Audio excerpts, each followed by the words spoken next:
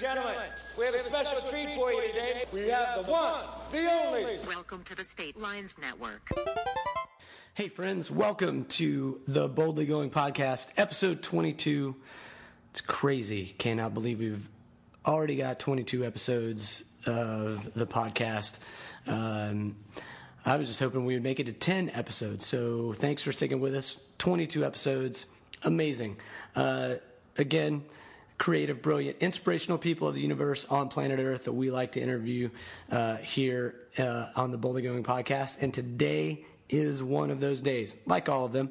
But today's episode is fantastic. One of my favorite people, a guy named Frank Wells. He is a native, like sixth-generation native, St. Petersburgian, however you say that, I don't know, from St. Petersburg, Florida. He's a native. He's been there his whole life. He's been generations in St. Pete, and he's doing some incredible things. Just some brilliant stuff with power, clean energy sources. He's got a company called World Power and Energy, and World Power and Water. And they've developed ways of using water energy to create power for cities or for islands, and doing some great work in that. Should definitely we talk a lot about that. We talk about his passion of what he calls sustainable abundance, and that's being abundant in the life that you're living and the work that you're doing, but it being sustainable as well for the planet, for the community, all those things. It's a passion of his life. You can hear it in the undertone of everything that we talk about in this episode. And the other thing that we talk about, the big thing that he's working on right now in the city of St. Petersburg, is called the Venture House. He's the founder of a thing called Venture House. It's an idea, it's a plan of creating homes for artists, entrepreneurs, to help build community, to help people launch their businesses while giving them places to live as well. Really cool idea.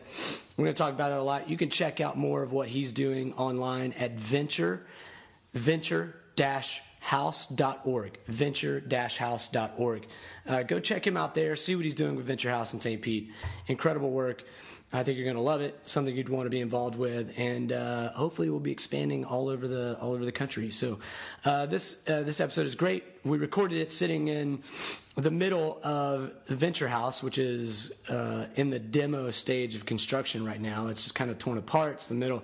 Walls have been torn down. There's just stuff everywhere. Construction work everywhere in the house, and we sat in there, no power or anything, but we sat in the middle of the house and talked about the Venture House, the dream he has for that. Really, really cool. It's in progress. Going to be a great episode, so stick in there, listen to it. You're going to get some inspirational stuff out of it. As always, check out our podcast network, the State Lines Podcast Network that we're a part of. We're just one podcast among many, and among many other podcasts, and among many other articles and brilliant writings that's on the website. So go check that out, state-lines.com. Go check out all the other great things on there. And again, as always, I'd like to encourage you to get involved in your community, do things. This is why we interview people like Frank Wells that are doing things like the Venture House. We want you to be involved in your community. We think it's important. I think it's important. And of course, I would love for you to be a part of my organization, doing that through my organization and what we do, called Current Initiatives, with the Laundry Project, Hope for Homes Project, and Affordable Christmas. That's coming up next month, actually. We'll be doing Affordable Christmas at 4 locations across the United States.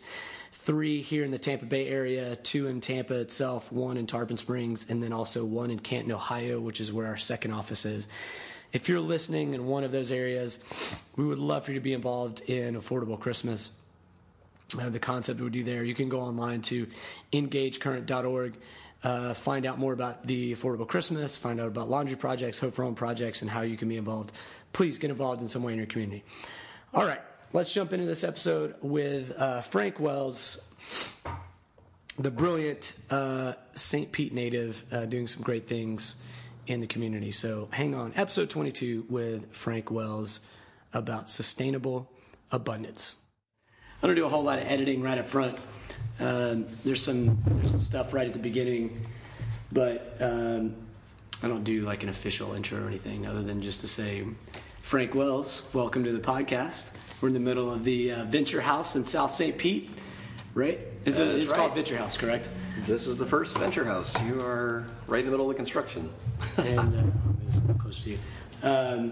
So, yeah, it literally is a construction zone. There's brick everywhere. There's walls torn out. And so we're going to talk about that a little bit because I'm really interested, fascinated by what you're doing with the Venture House. Cool. Part of the reason I wanted to have you on the podcast because of that, because I want people to hear about what you're doing, and then also what you're doing. Your other business is the World Power and Water. Power and Water, yeah. Sure. Which I'm really fascinated about the things you're doing with Awesome. that as well. So Great. Thanks for being on. So I guess give a little background for you grew up here in St. Pete, correct? Right. So I'm actually Generation 6 in Pinellas County, believe it or not. Wow. If you know McMullen Booth Road in North County, my mom's side of the family are McMullens. So old, Really? old settlers. Yeah. So they're basically named after. I mean, part of your family has the namesake to that road. Yeah, which at some point went from somebody's farm to somebody else's farm. And now it's a big old way to get up to the suburbs. But That's amazing. yeah, it's pretty cool. Okay, so 6th generation St. Pete. What did you? So I guess talk a little bit first of all about World Power and Water. What that's about? How you got into that? What your goal is? Sure. So I used to do consulting work with nonprofits and NGOs, and the last big consulting project that we worked on was an environmental research project. So in working on that, I spent a year and a half working with a whole bunch of amazing scientists and engineers, looking at some really interesting technology. And I thought after a while, this technology is fascinating, and a lot of it's not getting deployed commercially, not for any lack of technical merit, but because scientists are not business people. Wouldn't it be cool if I could figure out how to take some of this technology, specifically in the ocean, energy, and freshwater arena, and get that to market? So that was how World Power and Water started back in 2007. Just the perfect time to be launching a business right as the economy was about to crash. Yep. But somehow we survived. So yeah, that's how World Power and Water got started. So, I think that's an interesting. One reason why I think that's an interesting thing, just because the political climate that we're in, talking about energy, talking about affordable energy, sustainable energy, that kind of stuff. You've basically kind of found a way using water and you don't just necessarily do it here in the States, but you do it in like some island countries and. Right, so the technology we work with is called Ocean Thermal Energy Conversion, OTEC. OTEC will work anywhere there's warm surface water and cold, very deep water. So we need some temperature differential, and out of that difference you can make electricity. The concept is 130 some odd years old. There was some great research done back in the 70s, 80s, 90s by the National Renewable Energy Lab out in Hawaii, and we simply figured out how to make a commercially viable project out of it and deploy it down in the Caribbean. That was our first target market. Okay. We got as far as a draft version of a power purchase agreement, which is the utility company agrees to buy electricity from you if you build the plant for 20 years or something like that. But then we got clobbered by oil going from $110 a barrel down to a third of that. So, which is usually the killer to any. I feel like any creative alternative energy plan. Yeah, well, we were trying to do this on a really market-driven kind of basis, and so the agreement that we'd been negotiating with the utility company was, look, tell us how much you pay for power now. And if you're a small Caribbean island, you probably make your power from diesel. So when the price of oil goes up, the price of diesel goes up, so the price of electricity on the island goes up. So they gave us that number. We ran the numbers and said, yeah, we can build you a plant that will make electricity at that same price, and you don't have to import diesel to do it.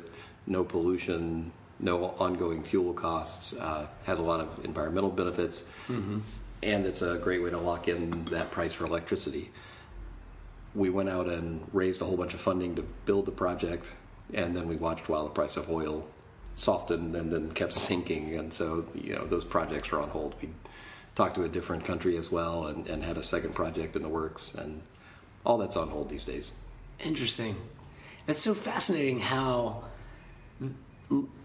with all it's almost like a double-edged sword of like gas prices going down, crude oil, all that kind of stuff going down. Good essentially for the everyday person driving their car around, going to work. Right, that's sure. great for them economically. But then someone like you who's trying to create some alternative energy plans for countries that largely are second and third world. Right.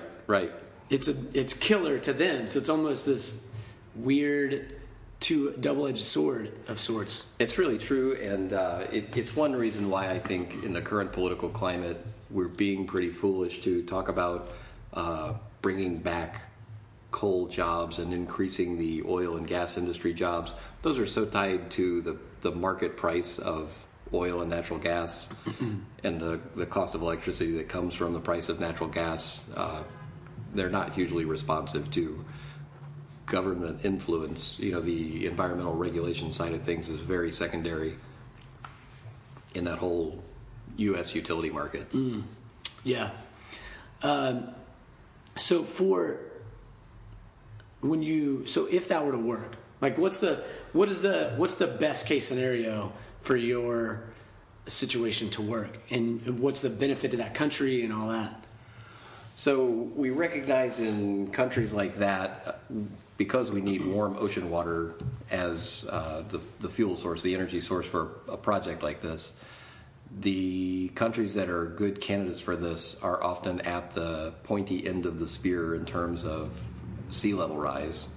Most of them are already having measurable impacts from climate change in two ways. One, that the sea level's rising, and when you're an island country, you care about every meter of beachfront that you lose, and also from ocean acidification effects. A lot of these islands are so heavily dependent on tourism, and when those coral reefs start to die off, that affects both the subsistence fishing industry that a lot of people from the islands live off of, and it hugely impacts the tourism industry. No coral reef, no pretty fish, no scuba diving, no snorkeling. So they're very interested in these kinds of clean energy because they'd like to do what they can. And the diesel that they run for generation is typically very polluting. It causes air pollution on the island. It causes noise pollution, so nobody wants to live next to it. But if you're on a small island and real estate is very constrained, somebody has to live next to the diesel generator that cranks 24/7 to make power for the island. So right. Interesting. So benefit-wise, for them being it's better on their environment, so it keeps their tourism. Does that play out in a scenario of them as a country or an island making money off of that? Like, is it better for their economy outside of the tourism part, or the things that we have discussed with them pretty heavily with a couple of different islands? One, that the places that do this, that commit to getting off of fossil fuels, really become ecotourism destinations. People, a certain segment of the tourist population, and it typically is a very affluent tourist, wants to go somewhere that says, hey, we put a premium on the environment, we want to take care of our natural resources here. That's the kind of tourist consumer that the islands want to see coming and staying. And the other benefit for the island is that it locks in for the long run the cost of electricity. So when we find the right mix, the price of oil starts to go up again, these projects become attractive again.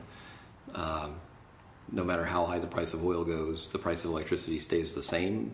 And in a lot of cases, an electric bill down there can be $1,000 a month or more. If you have a, say, 2,000 square foot house, which would be a bigger house but not huge. Wow. They're paying typically 3 to 4 times what we're paying for electricity. That's insane. Oh wait, it gets better. So because most of these islands are also desert islands. In other words, they have very low precipitation in a lot of cases. Mm-hmm. They have very low freshwater reserves, so they make most of their municipal water supply from desalination. Okay. To desalinate water by reverse osmosis, the usual process, you take seawater and you pump it really hard. You squeeze it through a very, very fine filter, and out comes fresh water, and what you're left with is extra salty water. But that's hugely energy intensive.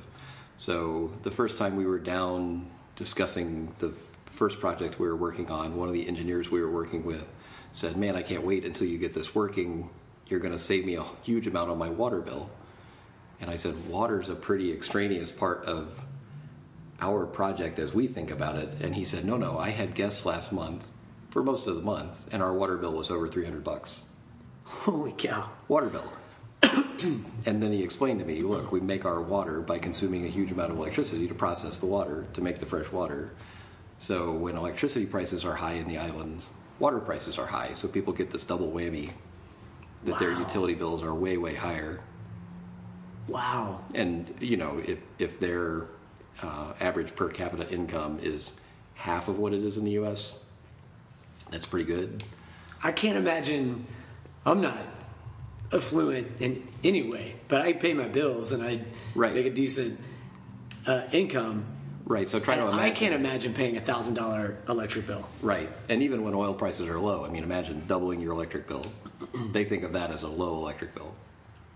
Wow. Yeah. That's crazy. And probably triple or quadruple your water bill. Yeah, that's amazing.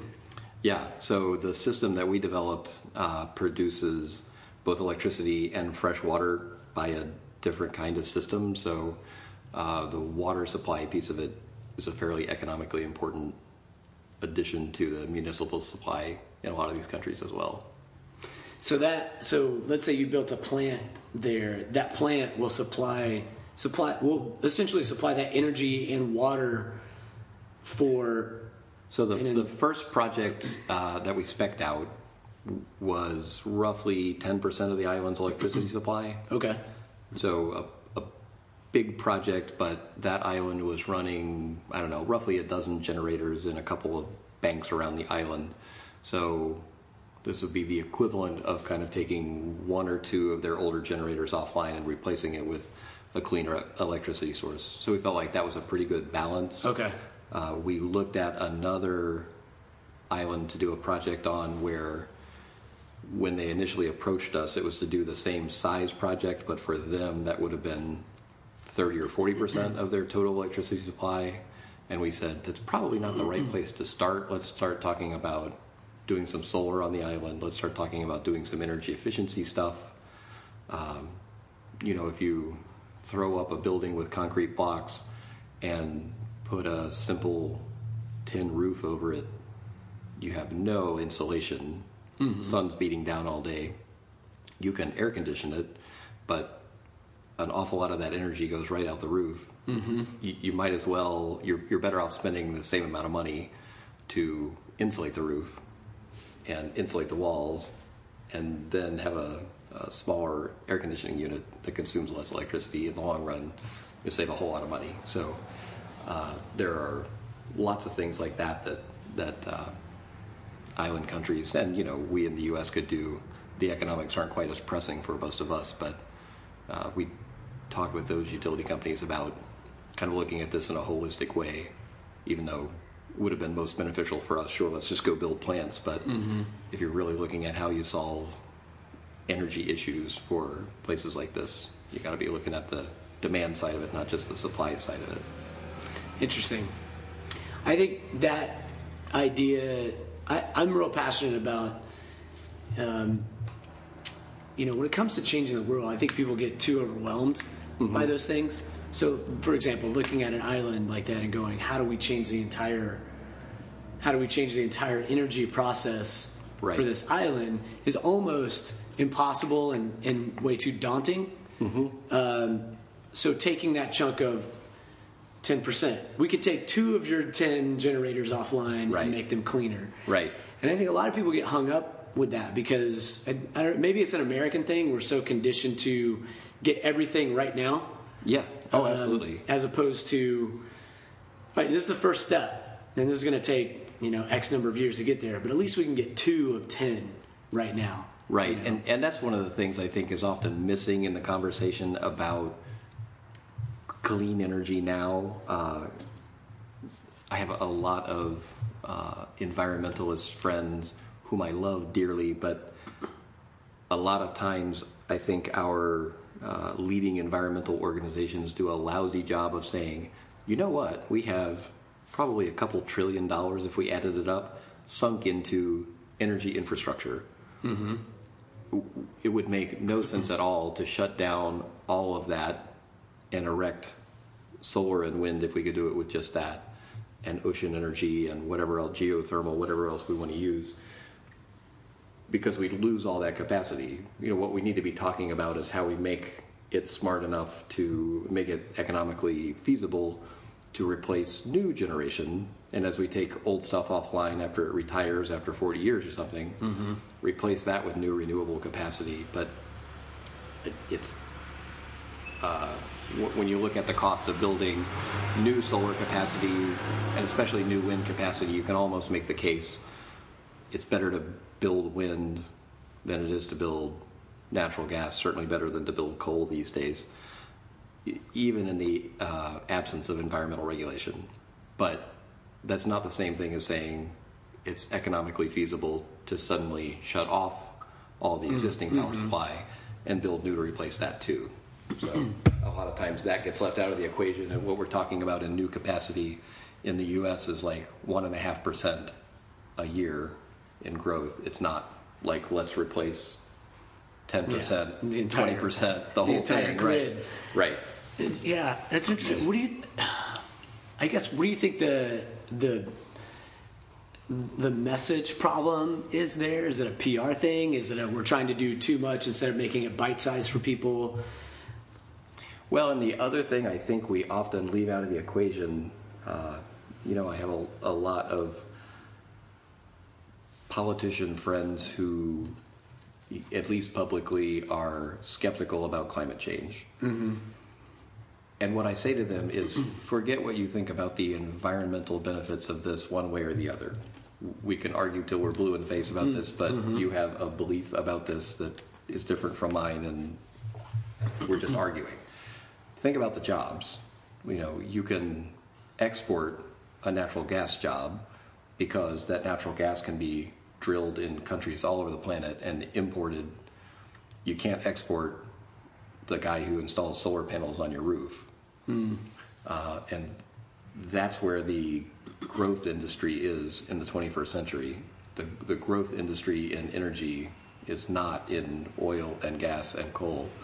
The growth industry is in building the wind turbines and installing them, and building the solar panels and installing them, and developing the next generation of ocean energy and geothermal energy. And why aren't we having the conversation about how to create those jobs in the United States and in Florida particularly? Yeah, that's smart.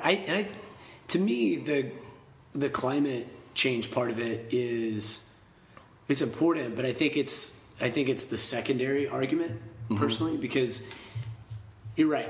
People could argue all day over what causes climate change and on, all that kind of stuff. To me, it looks like it's more of a. But we continue to advance technologically in all kinds of places. Right. Like, we want better cars, we want smarter products in our home, we want all these other things, but it's almost like we don't want smarter energy type things. And to me, that's the better argument of, well, it's just, we should be advancing in these ways. Like, we've figured out technological ways to pull energy in this way.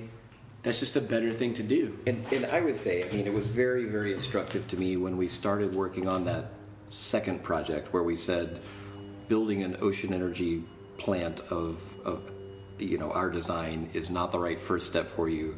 Let's work with the utility company and create a solar project that integrates well with the grid, and let's figure out how to take some of your diesel offline.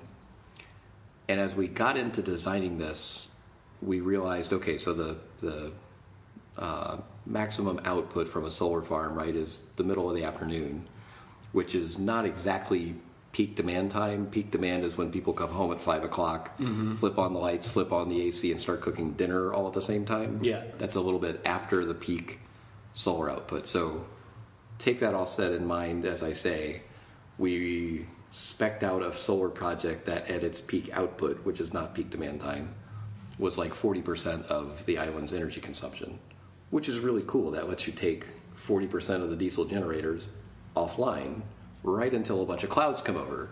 Okay. And then you start thinking about, what do we do to make sure that when clouds go by, the entire island's power grid doesn't crash? Like, we got to put some battery in the system, some storage to buffer this. And there's some really cool new technology that does like micro forecasting. It watches cloud patterns as they change on the fly and says, we're about 10 minutes out from a big cloud coming by. Better start spinning up that diesel generator. Doing all that kind of planning, as well as talking about some of the energy efficiency stuff, really made me realize the complexities of these things from the utility company's point of view, and why they're so conservative with their approach to things. A lot of utilities, you got to keep in mind their investment in any piece of infrastructure is 30 years projected life, and they're probably going to run it for 40 or 50 if they can get that out of it. That's a long-term investment. You want to make sure that what you invest in is a good investment for all of your customers for the next 30 years. So you're skeptical about any kind of new technology because once you bought it. And you worry about the stability of the system when you start integrating things that don't behave like generators. Generator, you put diesel in it, and it just runs and runs and runs and runs. And you know what the maintenance cycle's like, and you know where to get a spare part when it breaks. And so I do understand why utility companies are so skeptical about this stuff, or so foot-dragging about it. Sure. And at the same time, I think, couldn't you look back 150 years to when railroads were the dominant mode of transportation? Cars were kind of a toy that you could drive around town, but there was no interstate system. There wasn't even much of a highway system to get around the country. If you were a railroad baron then, and you had thought, that's the next generation, I'm going to own General Motors and the U.S. highway system. I'm going to get out in front of this. And, the B&O Railroad is going to become B&O Transit. I think the same thing with utility companies these days. Like, why are you on the front lines of keeping anything from happening instead of saying, hey, we're multi-billion-dollar companies with monopoly interests in most states in some way or another. We could own the utility. We could own the renewable energy industry. We could be on the forefront of developing it and have all that technology knowledge. I don't know. I don't get it, but yeah, I don't either. But I think there's something to that old adage that necessity is the mother of invention.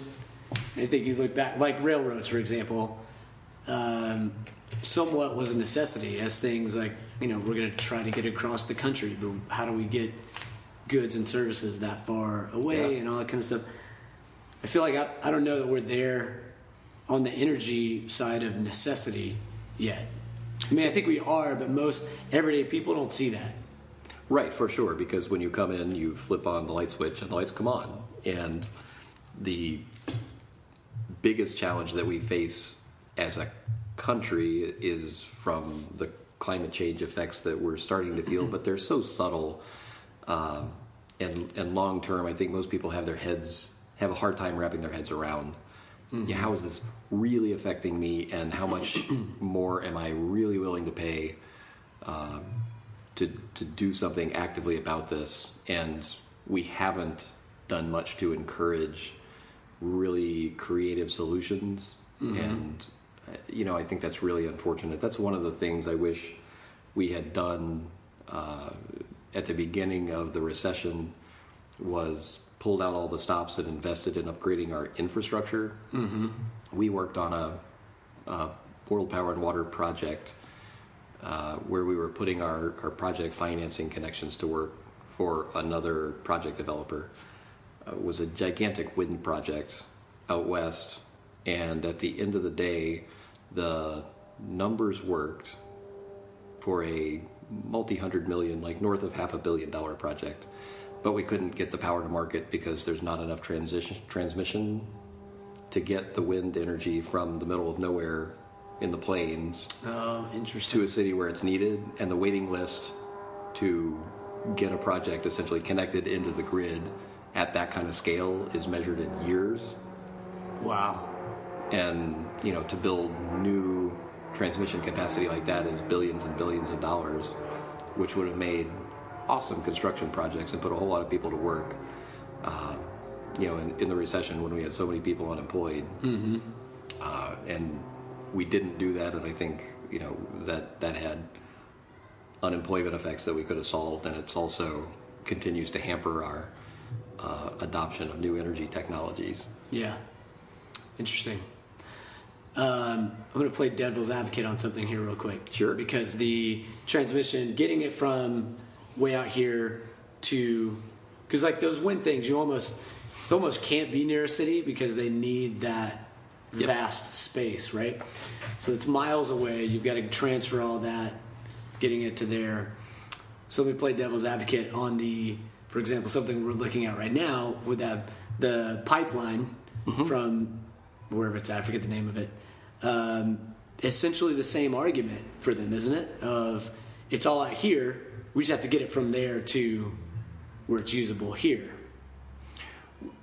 Right, but with electricity, we don't worry about electron spills in the same way that having an oil pipeline, you worry about having an oil spill and polluting a river, and especially when that runs through lands that are sacred to somebody else, that are historically important to somebody else, sure, and that are beautiful wild lands that we want to preserve. So, I'm not totally anti-pipeline ever. I mean, I think anybody who drives a car should tread really lightly around criticizing oil.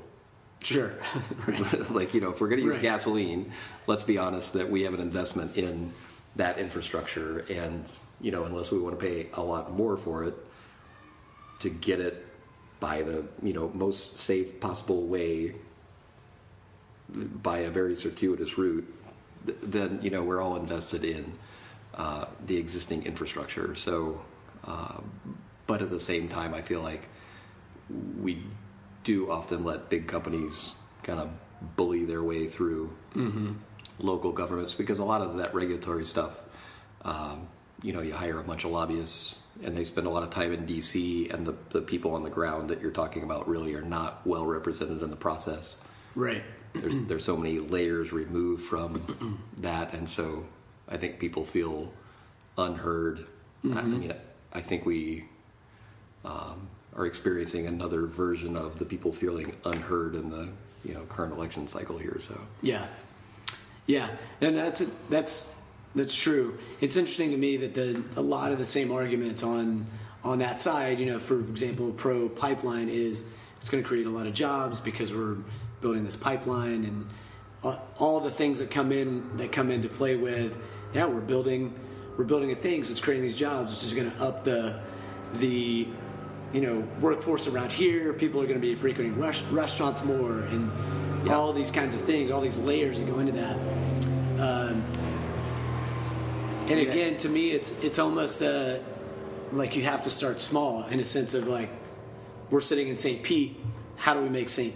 Pete, or even a neighborhood? You might even have to start smaller than that on new energy type things. I was out in North Dakota. I did this statewide leadership program, and as part of that, we spent 2 weeks, a week in D.C. and then a week out in a couple other states, including North Dakota, out in the Bakken oil fields, and talked with some of the local folks, the sheriff and the county highway department and those kind of people, and they said, yes, we're making our budgets have increased substantially because all those big over-the-road trucks that haul the oil drilling rigs around pay excess weight fees, but it's nowhere near enough to actually keep up with the infrastructure demand They said, we used to replace these roads every 15 years, and now we need to replace them every 18 months. Wow. You can double or triple your user fees, but that doesn't give you enough capacity. It doesn't give you enough people to possibly take care of, something that has decreased the life cycle of something by 90%. And they said, for what government employees get paid, nobody came along and magically gave us the ability to pay our highway workers twice as much. Mm. So, anybody that can has quit and gone to work at the oil fields because they can make twice as much money. Yeah. We had somebody in command level from the sheriff's department, and he said he drives 90 minutes on a good day each way to and from work, because that was where he and his wife can afford to live. Wow. Crazy. Yeah. And because he believes in his career in law enforcement, mm-hmm. but got priced right out of the market. And, as soon as the price of oil went below $70 a barrel, most of that new drilling stops, and those towns that, tripled and quadrupled in population lose half of that population in the space of a year. And all the new infrastructure you started to put in place has nobody to use it. And so, yeah, we don't always do a great job of planning this stuff out. Mm-hmm. We have these mini gold rushes, and yeah, I think downtown St. Pete's having a bit of its own mini gold rush. Look, a new block. If we just knock down that building or build over top of that one, right, we could put up a new condo tower. Yeah, yeah. It is an interesting thing to see cities where I go, wow, I didn't know they could find more land to build something on, but they did. Right. I don't know where that came from. Yeah, exactly. That's funny. So, before we move on to talking about Venture House stuff, I'm curious, in a scenario like with your clean water, or not, with clean energy, with water and all that kind of stuff, mm-hmm. what realistically, if that were to happen on a large scale, like say for the United States, how long would it take to really get where we're really independent of that, of the other, to that? So I used to have a slide in the presentations I did a few years ago when I was out actively raising awareness about our technology, and imagine a projector screen, right?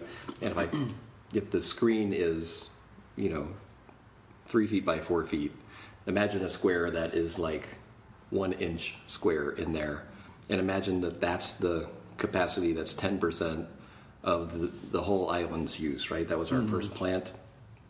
And then now imagine that I fill the entire rest of the screen with a big red rectangle, and I would ask people, want to take a wild guess what this is? And then I would click the button again, and the hammer and sickle would appear, and I would say, this is what China is going to build in new energy capacity this week. Wow. And they're going to keep building it week after week after week after week after week. So the scale of things that it would take to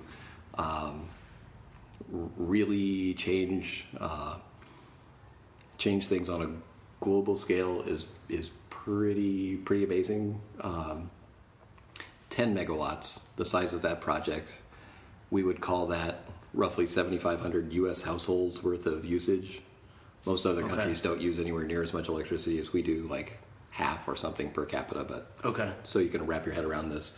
That's not businesses, that's not industrial uses, and typically it breaks down roughly a third is residential, a third is commercial business, and a third is industrial, if you want to picture it that way. So 10 megawatts, 7,500 U.S. households. I mean, do the math, 350 million people in the country. Wow. It's a lot of megawatts that you have to build a new capacity. I mean, we figured that if we built that project, we were 2 generations away from doing a project in the U.S. because you'd need to do it, at least 10 times larger to even possibly come close to workable economics for the U.S. market. Mm-hmm. And you'd probably want to do it 20 or 30 or 40 times bigger to make it workable in the U.S. market. And that would be that would be a small new construction plant for a U.S. utility company to build. Like a typical, so if that project was 10 megawatts that we were working on for the Caribbean, a typical new U.S. plant is going to be 600 to maybe 1,200 megawatts of capacity in one plant, natural gas. Wow. So 60 to 120 times as big. And the U.S. is only building new capacity maybe 1.5% a year. Our energy demand's not growing all that much. China's energy demand, last time I looked, was growing 6 or 7% a year. Wow. Really? Yeah. They still use way less than we do per capita, but they're also 4 times as many people there. 3.5 times as many people there. So yeah, huge amounts of new demand. And, India's growing very quickly as well. So is, the Philippines, Indonesia, Malaysia, Mexico, all sorts of other places around the world. So it's pretty fascinating to look at how you do these things on a global kind of scale. Yeah, it's interesting. It perks my brain, everything that you just said. Yeah. Thinking in those numbers.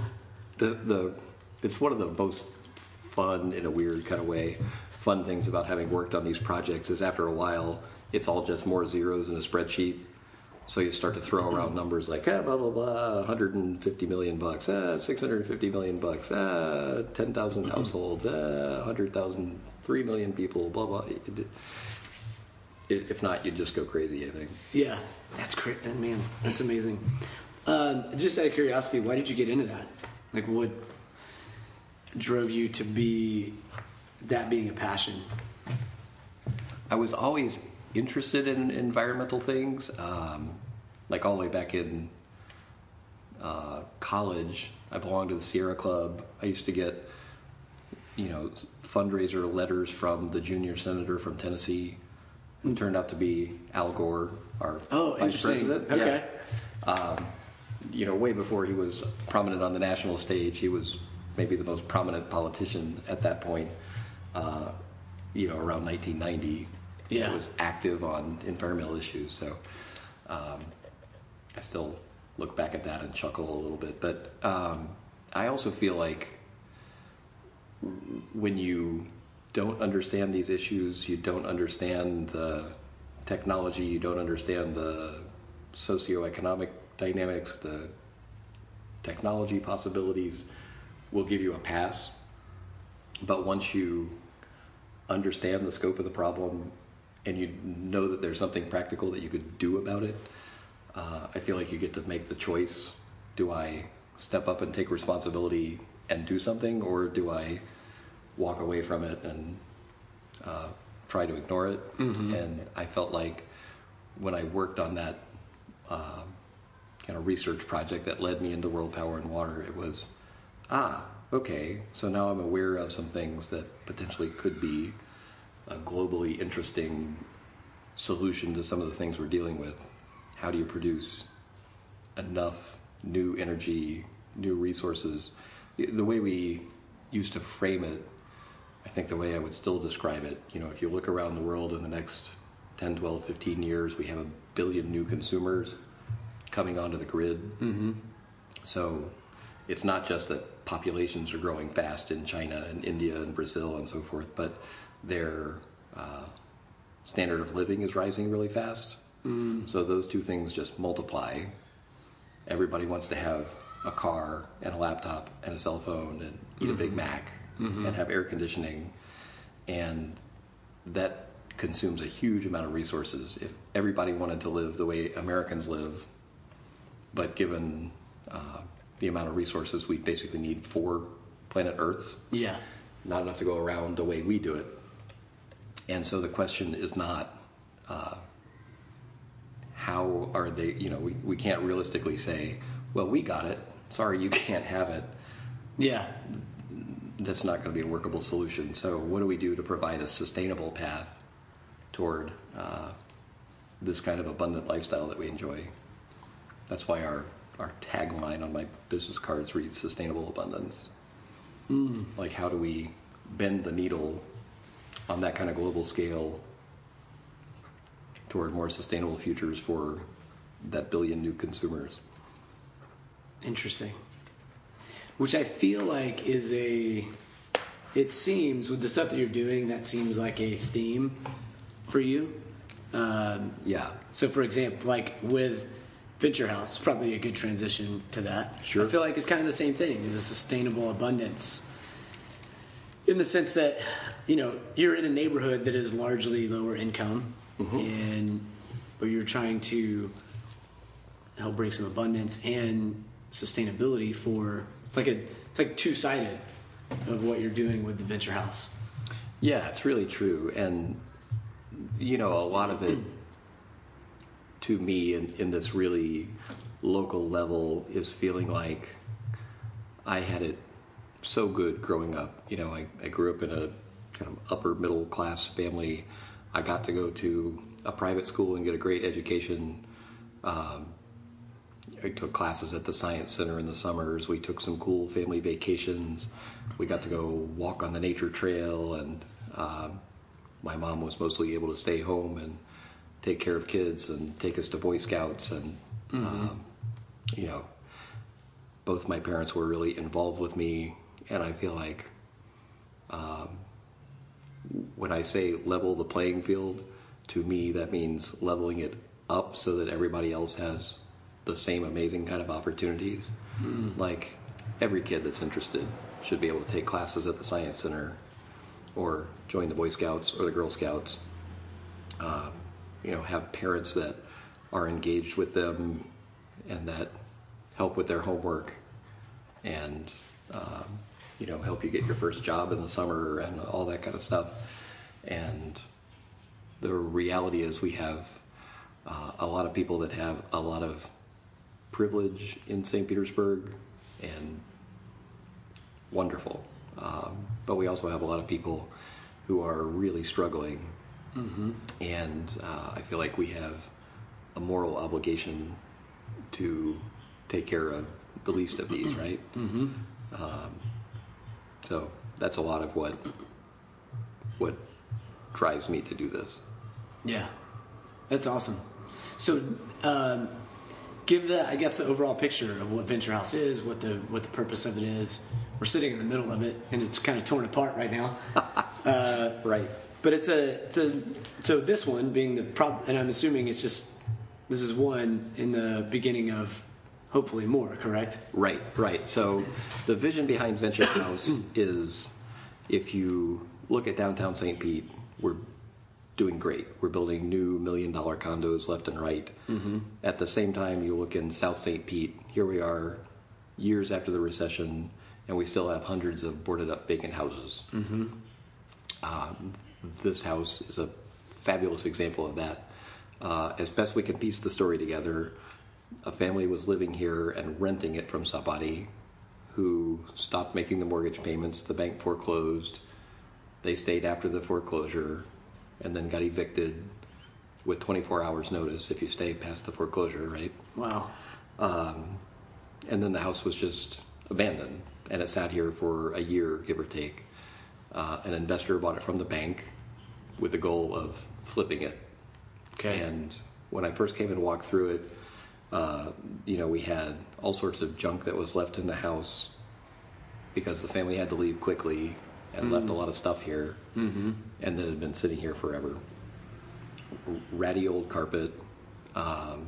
You saw the room with the hole in the floor upstairs, and the real estate investor's advice I got was, you put $8,000 or $10,000 into it, you slap some new carpet on the floor, new paint on the wall, you can rent it out by the room and probably put $2,000 a month in your pocket, or get it rented and then sell it and put $50,000 in your pocket. And I said, wow. There are holes in the floor. Like, there are places that clearly the floor is soft. Basically, he told you to be a slumlord. Yeah, exactly. And I said, no. Wow. This is the problem, that when we get into this mindset of real estate exists for people that have money to make more money off of, as opposed to this can be a real asset to the community, or it can be a real drag for the community. There's only one way to look at that from my point of view.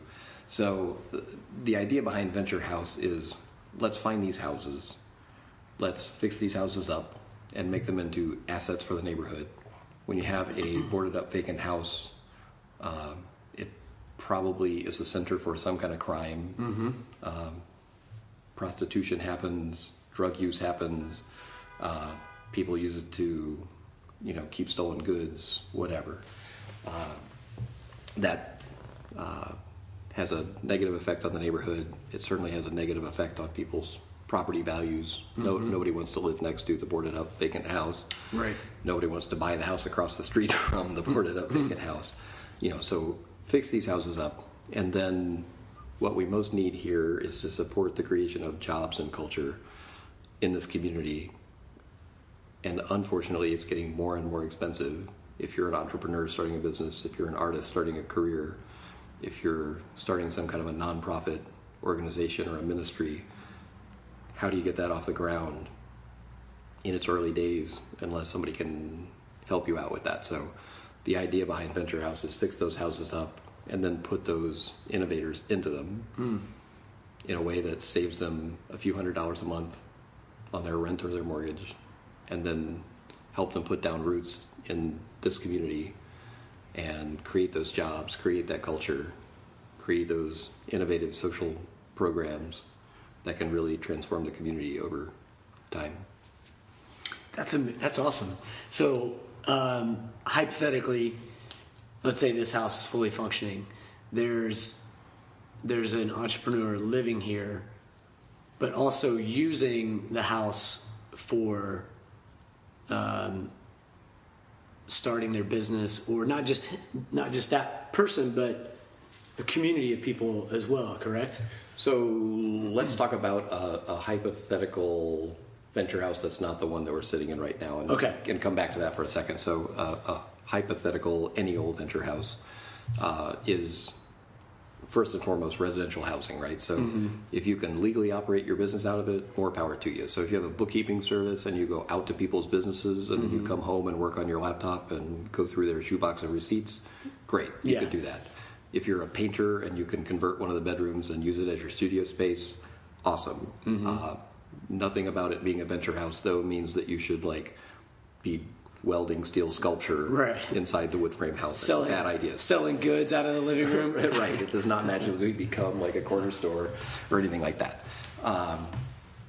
So that's the idea for the venture houses. And what we think about as how this makes a difference. A lot of people we talk to maybe work in a coffee shop by day and they wait tables at night, and then they have some kind of cool project they're working on that they do nights and weekends when they're not at work.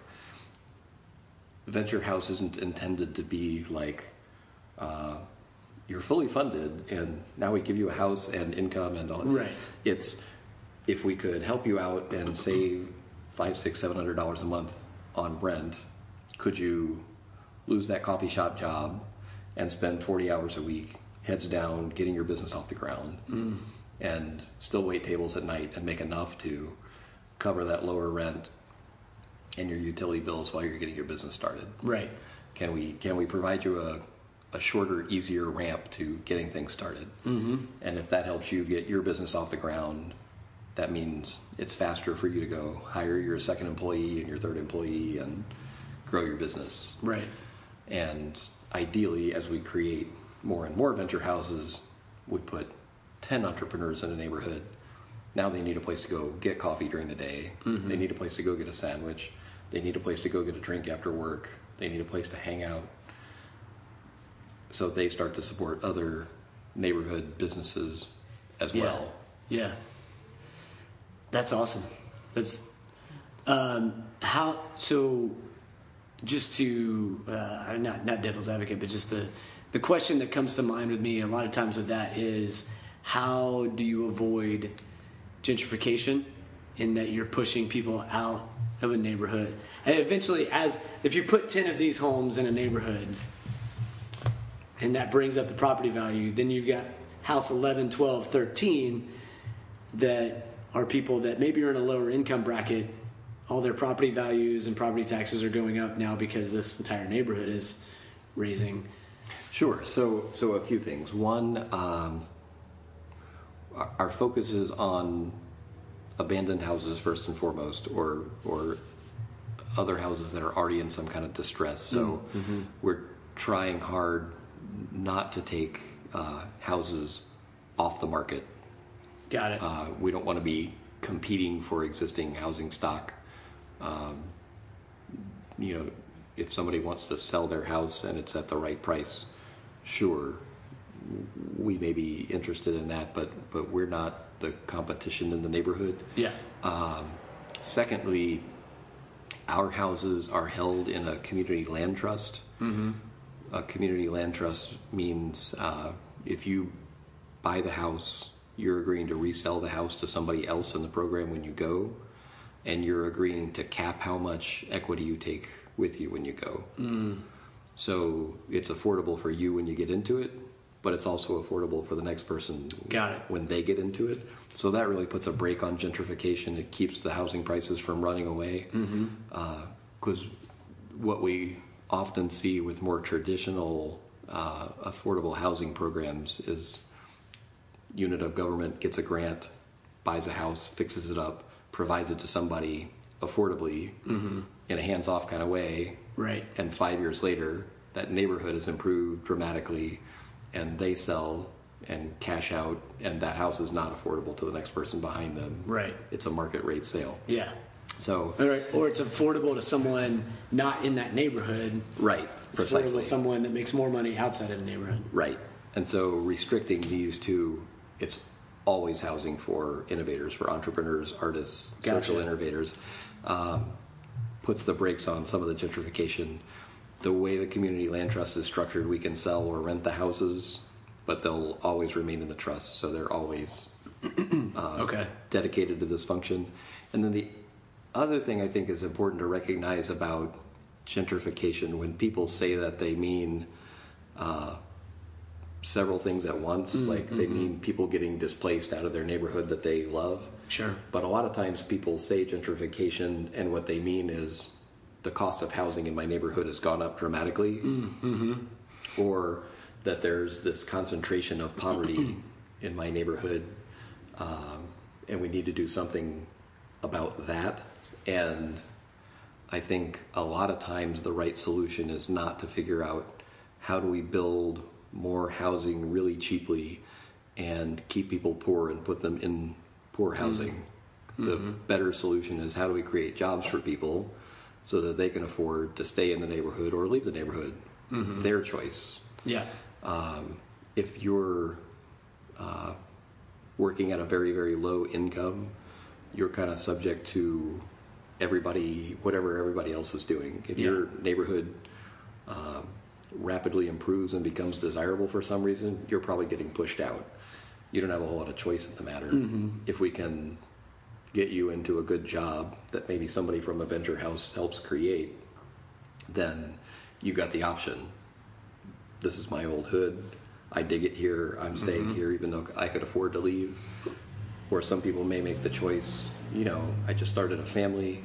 I'm glad that they're working on the schools here, but they haven't worked on them enough yet, and I want my kids in a better school, so I'm going to move to a different neighborhood where my kids go to a different school. But we really like creating jobs that create opportunity for people to make their own decisions about what neighborhood they want to stay or go. Yeah, no, that makes sense. That's a good answer, because you see, especially in Tampa Bay area right now, you see a lot of that. You see a lot of old neighborhoods that are poor and run down that are getting built up, which is great. But that balance there, to me, I think is important. It's really important. And, the other thing I say to people, we need to keep in mind that there's no magic pause button. We all have memories of places that we grew up or places that our family knew that are kind of the, special places, special times, but none of that's reality right now today. And nothing is going to keep that always and forever that way. So we can either make the best possible, most responsible possible choices we can make for our neighborhoods and our communities and try to steer things in a productive direction, or we can kind of take a hands-off approach, and somebody will see dollar signs somewhere and change things for us. Mm-hmm. So our approach is to try to be very respectful of the history, the heritage in the neighborhoods where we're working, and to make choices that honor that and try to steer things in the most productive possible direction. Yeah, that's awesome. I think to me, there's always a balance with those things, because I think you can definitely fall and err on the side of, well, we're not going to do anything because we don't want to push anybody out, and that doesn't do anything. That doesn't do any good for anybody.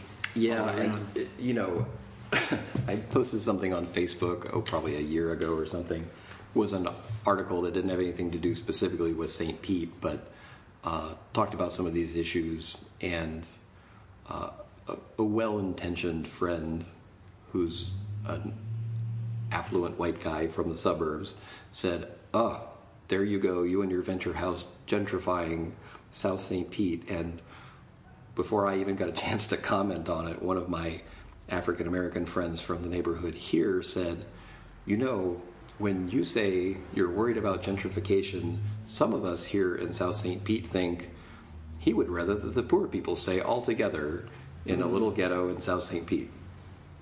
Wow. That was really powerful.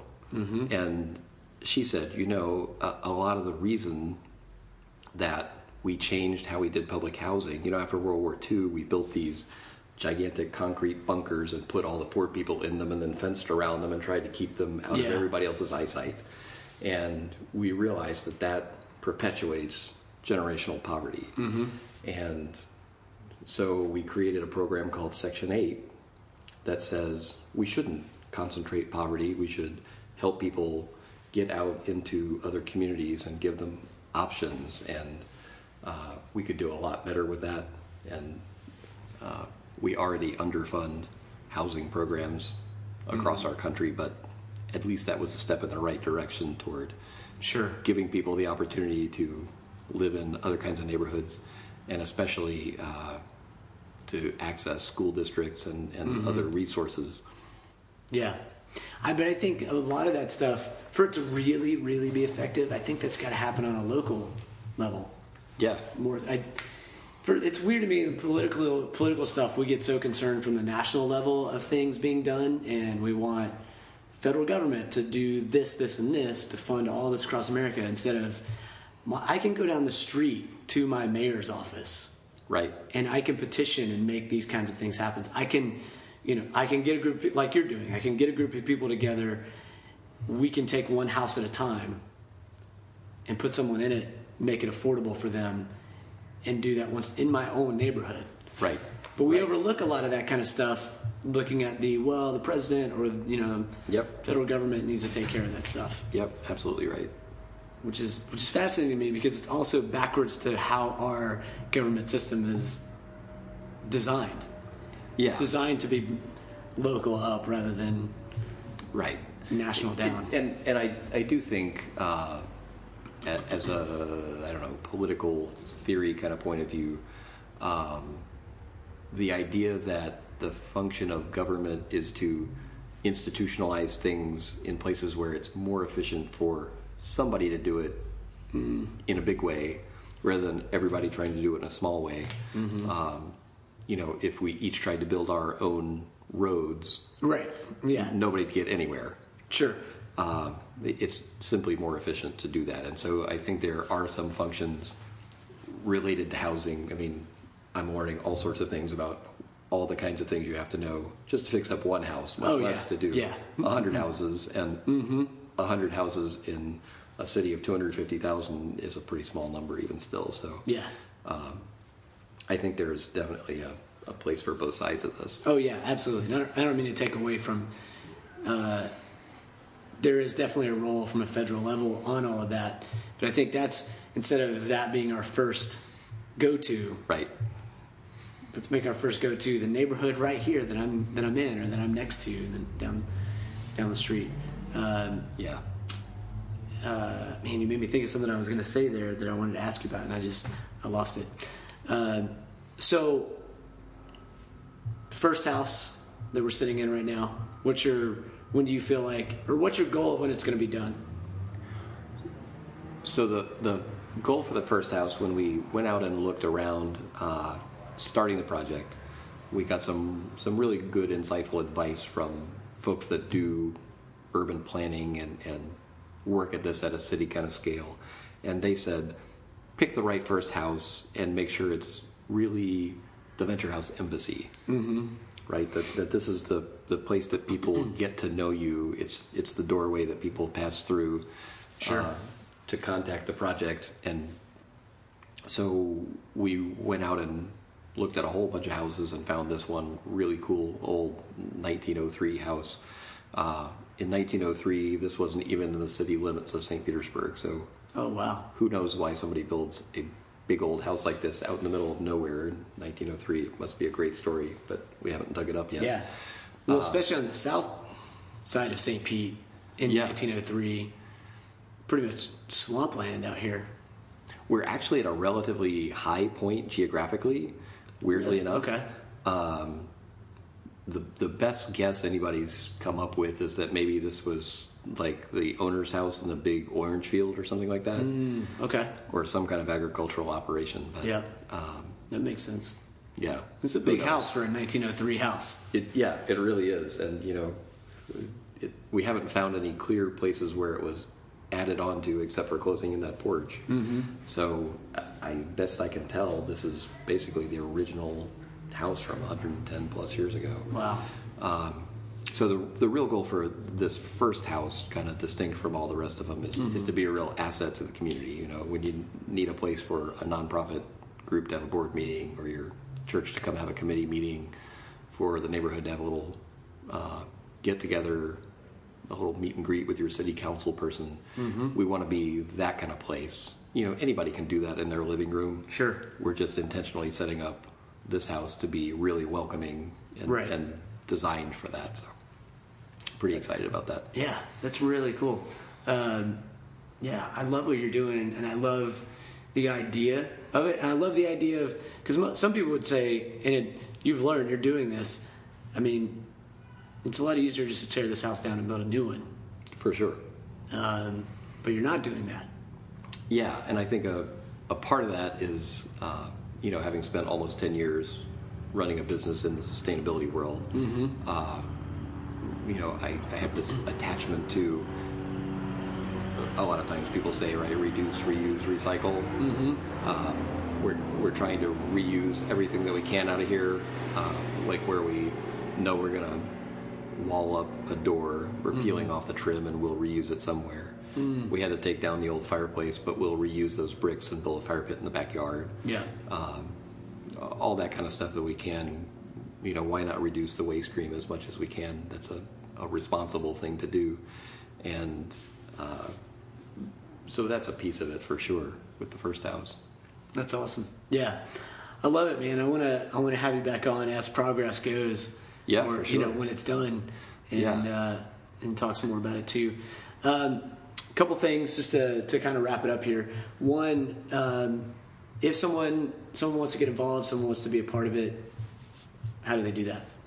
So the best thing you could do is go on our website, www.venture-house.org, and learn more about the project. And then there's a contact page. You can send us an email through there. And, that's how we're handling people that are interested in being in a venture house. But that's also a great way to find us if you want to volunteer for a work day, or you're interested in sponsoring a room in the first venture house, or donating, or you have some kind of good idea with a program we could collaborate with. One thing that we're looking for is not just for entrepreneurs to bring us projects, but to grow entrepreneurs in the community.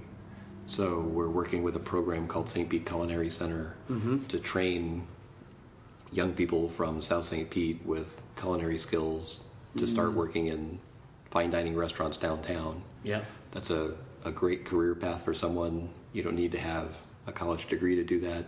It doesn't really matter if you've had some kind of run-in with the law. You can still do that. Restaurants generally don't care. Show up for work, have the skills to do the job, you're hired. We're looking for those kinds of things. We've got a work day going here tomorrow with a program called Home Builders Institute. These are kids that have had some kind of run-in with the juvenile justice world, and so now they have some kind of community service obligation. This program gets them back in school, finish your high school diploma, get some construction trades training, come out and work on a house in the neighborhood. Interesting. Great place to learn a trade. And then our friends at the Electricians Union are going to come out and volunteer when we're doing the electrical work on the house. Mm-hmm. So the kids from Home Builders Institute can work side by side with a union electrician and see, that's what an electrician does. This is pretty cool. I enjoy doing this. Yeah. You make how much money? You didn't go to college to do that? Where do I sign up? So we're trying to find those kinds of practical paths that we can, it's not just housing, that this becomes a way to teach people job skills. Mm-hmm. And then our hope is that somebody who goes through the St. Pete Culinary Center program decides 2 years from now that they want to launch a catering business, and they come stay in a venture house for a couple of years while they get that business off the ground. And then they hire a couple more people behind them out of the Culinary Center program to be their staff, and we start growing jobs here in a really organic way. Yeah. That's awesome. Sustainable abundance. Yeah, man. Absolutely. I love it. That's great. So, final question to you. I always end the podcast with 2 questions. One to you as the guest, and then one to the people listening. To you, because the whole idea of this podcast is boldly going. All around the idea of people that are creative, brilliant, inspirational, doing the thing that they love, or pursuing the thing that they love, trying to make a difference in the world. Curious, your opinion. Do you feel like that is something that everyone is capable of boldly going after their dream, their job, whatever the thing is? I think absolutely. I think the barriers that we put on what we can do in life are so much about accepting that the usual way of doing things is a certain way, and so we should do that.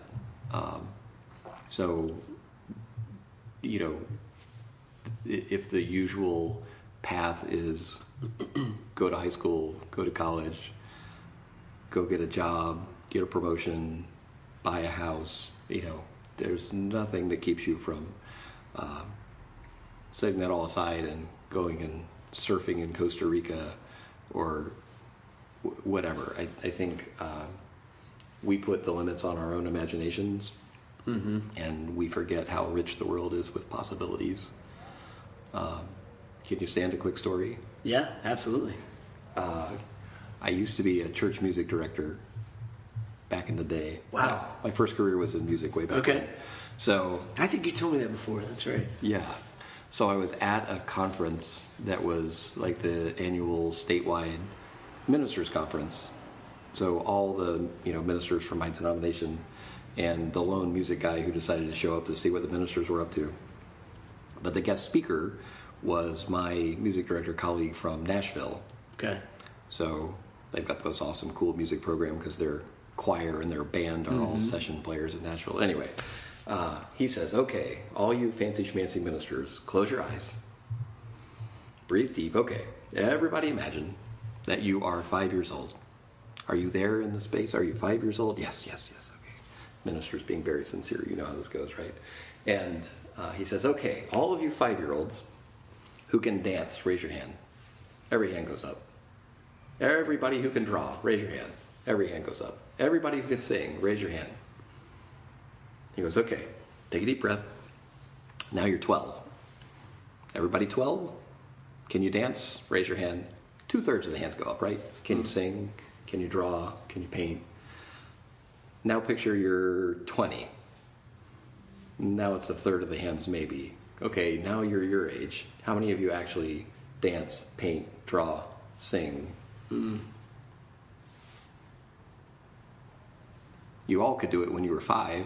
What happened? We all had these amazing imaginations and the world was limitless when we were that age. Yeah. And we taught ourselves that we can't do a whole lot of things and we constrain our choices, I think. That was one of those powerful experiences I've ever had that kind of still shapes my thinking about a lot of what we can actually do in life as opposed to what convention tells us we ought to do. Yeah. So all of you listening, go forth boldly and be awesome. Awesome. Great answer. That's a great story. And I think too, like what you're doing is reopening that imagination for that kid living in the neighborhood that even maybe at 8 years old, 10 years old, has been told a lot. Yeah. In his childhood that you can't because you're poor or whatever the case is. Like, right. I mean, I think that's one of the most unfortunate things that came out of the Tampa Bay Times story, failure factories. If you go to one of those schools, what does that make you? Mm-hmm. A failure. That's what comes out of a failure factory. Yeah. And that's so not true. I mean, so many of these kids are full of life, brilliant, going to do amazing things in the universe. And the system has been stacked against them, and we have an obligation to change how the system is stacked in a way that produces a lot more opportunity for them. But yeah, absolutely. Yeah, and even how we tell them that, even if it is a quote-unquote failing school, there's probably a better way right to communicate that other than you're a failing school. Oh, well, then I'm a failure. Yep, absolutely. So, great. Well, thank you. And to the listener, question to you: you've heard Frank's story, you've heard what he's doing, you've heard the daunting task that he's up against, but he's doing it. He's pursuing, and exactly what he said, sustainable abundance. So my question to you as a listener is, what can you do this week? What's the one thing you can do this week, this month, to begin that journey of boldly going, to take the next step? Not completely changing the power grid, but changing one generator of the entire power grid and one step at a time. So look at it in that way. What's the bite-sized thing you can do this week, and follow the inspiration of Frank Wells and what he's doing with Venture House and with Power. You know how to eat an elephant? One bite at a time. Exactly.